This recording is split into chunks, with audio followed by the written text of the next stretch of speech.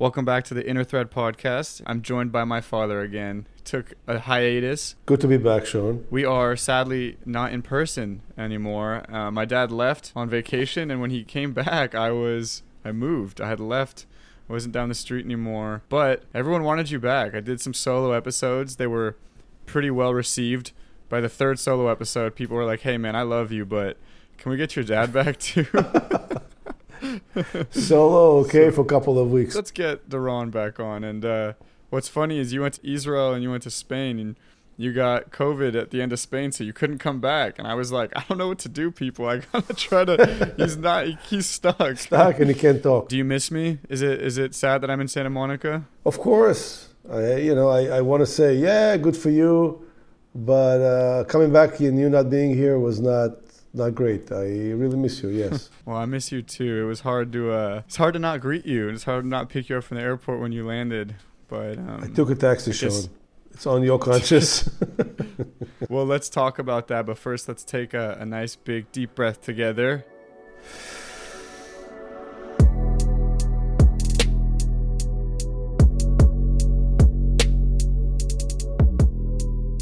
All right, so I think this episode, it's only right that we talk about this unique part of life that we're both kind of experiencing. We'll call it individualization, and it's funny because we're both going through our own versions of it. We have a very close family. You and my mother moved here from other countries, so we didn't have we didn't have really any cousins or extended family here. So we've always been really close, and 4 boys, 2 parents, 2 dogs. There was a big tribe, so we stayed tight. And after college, I moved to San Diego for 5 years, and I went through my first phase of individualization. But then COVID hit, the world got really weird, and I realized what a great opportunity. The house is full of my whole family. Great time to grow my business, cut my overhead. So I moved back for a year. And at first it felt so good, but after a while, the brothers went back to school, and I could start to feel how being so close to the family and at home again started to kind of impede on my growth. Like it started to encroach on my individualization. I knew that moment would come when I needed to get back out there, and I wasn't really sure where to go and when it would happen. But all of a sudden it crept up on me quick, and I realized I got to get out and enter this new phase of individualization. So here I am. I'm in my second phase of individualization. I keep saying that word, individualization. And it's funny that you're kind of in this same place now that everyone's left the house. You're alone, and this is a part of your life where you've never been before. You got no kids anymore, and you're on your own again. So you also are going through this phase of later life individualization. Yeah, so, I've been through my own process like yours. When I was younger, I left Israel at age 22 and I moved to the US. And that was my process of finding myself and getting my own self-confidence about who I am in the world alone without my family, which I think is an important process in one's development. We need to go through that individualization process to feel not part of a family, so we can trust that we be okay without anybody and that we are confident, stand on our 2 feet in the world by ourselves. I think that's very important to go through. I don't think that we want to skip that. That gave me a lot of confidence that I knew that I could take care of myself. I could be independent financially, and I can also be without constant support of parenting and all that. So that was important for me at age 22 to feel that. But I remember when you were born several years later, and I was 28, 29, I wanted to go back to the tribe. I wanted to go back to Israel, and I wanted that feeling of belonging, of a bigger tribe, because I already felt that I was fine on my own and I didn't need that to prove that anymore to anyone and not to myself. And I feel like there's something in our society that doesn't really accept that well. In the Western society, it's more about, right? It's like the Western, you ride on your horse into the sunset and you start your farm somewhere by yourself, and kind of part of the American narrative. It's much different than the upbringing I had. You raised me with this Middle Eastern culture, and my mother from Denmark. It's a completely different style where you stay close to your parents, you stay close to your family. It's pretty normal to stay close for years, right? Sometimes living there together, sometimes living down the street. And here it feels like the complete opposite, no? Western is at 18, you go and you don't come back, because if you come back, it means you failed. Exactly, and I think it's a very American thing. You need to move away to a different state or a different city and make it on your own, and you come back for Christmas. It feels very disconnected, And I think that one of the biggest issues in the US is that there's a lot of loneliness. People are just lonely.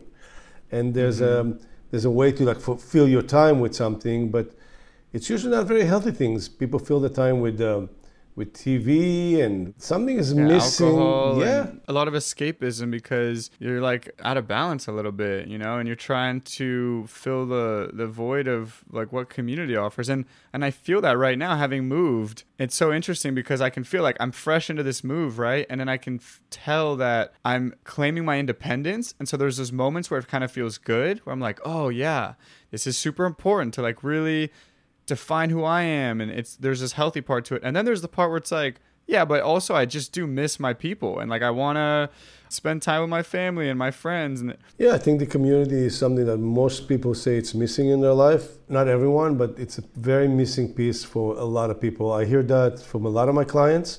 You know, when we went to the 5 pillars of healthy life, balanced life, we talked about the different aspects, and one of them is community. And that's the one that most people struggle with. They'll have a good career, you know, maybe they go to the gym, they're even okay with changing life and going to nature more, doing all those things. But community, most people will say that's a missing part. Either lack of time or just not having people around and not even having the skills. Could it be also not having the right people? Not having the right people, not having the skills to do it, and everybody's kind of transient from somewhere else. So it's hard to connect, and you connect with people and they move away because of a job or relocation. And I find it to be one of the worst things of American society is how we are so disconnected from one another.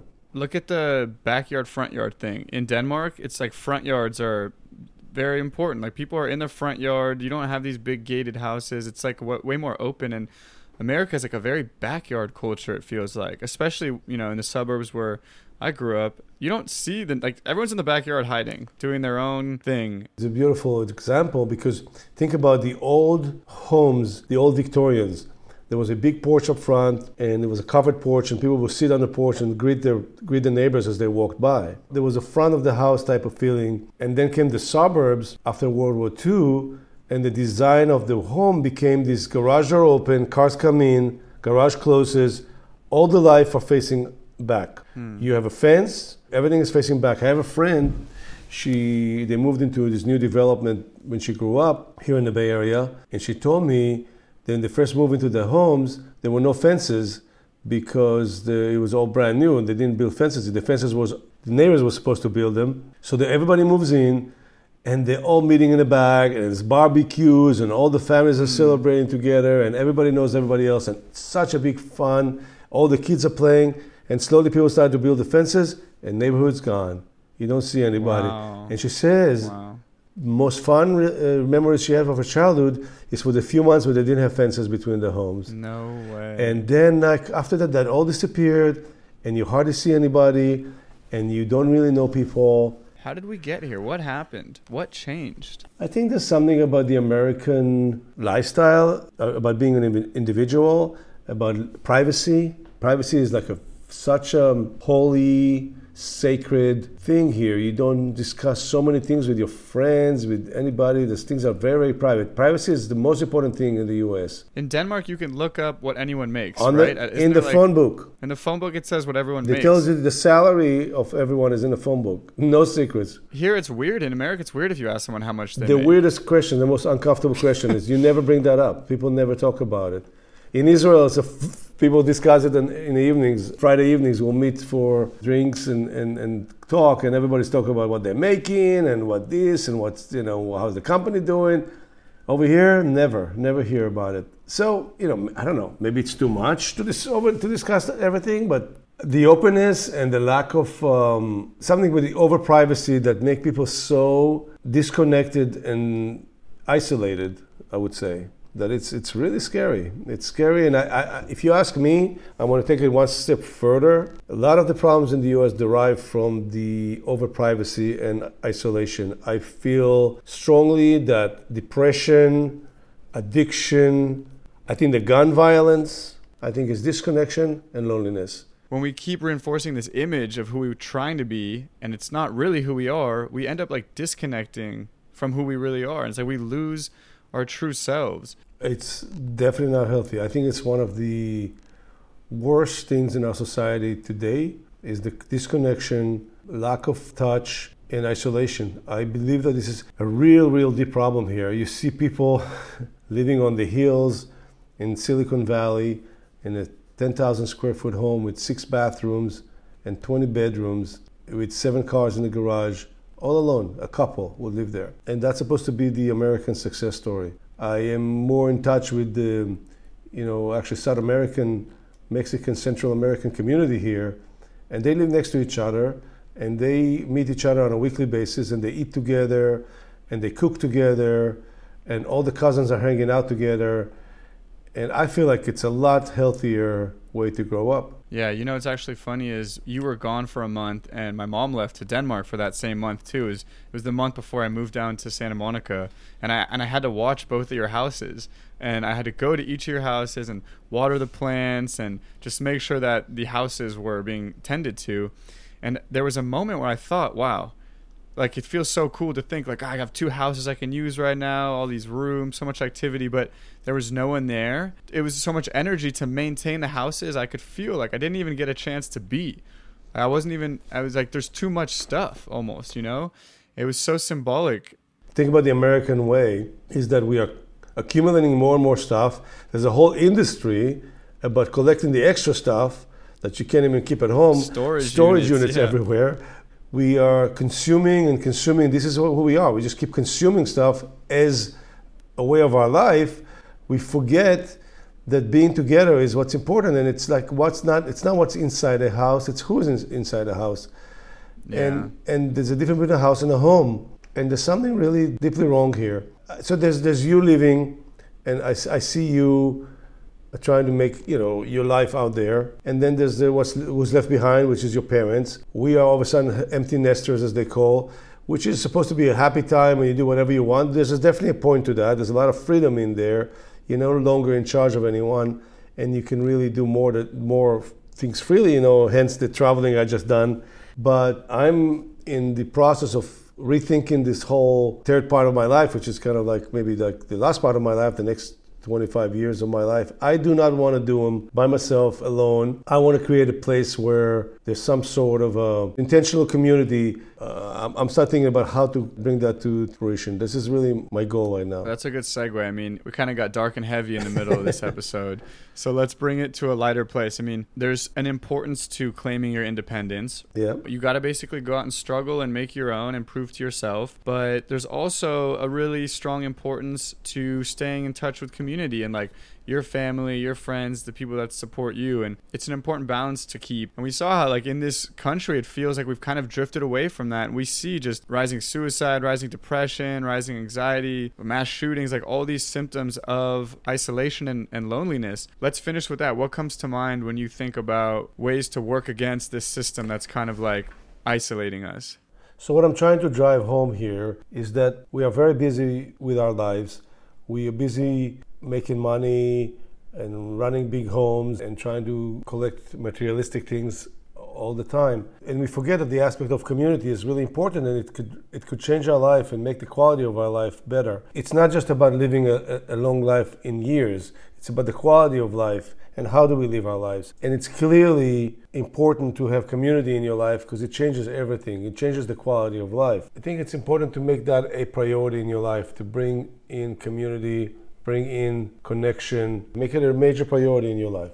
I mean, so my takeaways from this episode are like, we started our podcast relationship episode 26 with the 5 pillars of a balanced life. And one of those pillars was community. But this episode is kind of serving as like a deep dive into into the significance of having a strong sense of community, but also how it's important to be an individual, to have like your own independence, to know who you are too. So this balance of like claiming your independence, but also really prioritizing community in your life and making sure that you feel full when you stand alone by yourself, but also that you have like a big support network around you to hold you down and to connect with. I'm much farther away from you. We're both experiencing more shades of aloneness, so it's going to be important for each of us to kind of harbor that community going forward. Thanks for joining me from all the way up north, and if you're listening to this, thanks for joining us wherever you are out in the world. Remember to take a little inventory on your community, how much you prioritize it. If there's anything you could do to increase the depth of your community in your life. Is there anything you want to say to finish? I like what you're saying here, and I think that this is about taking inventory of your life. By putting a focus on it and improving it, it will bring a much higher quality to your life. All right, we'll see you back for this week's meditation on Friday.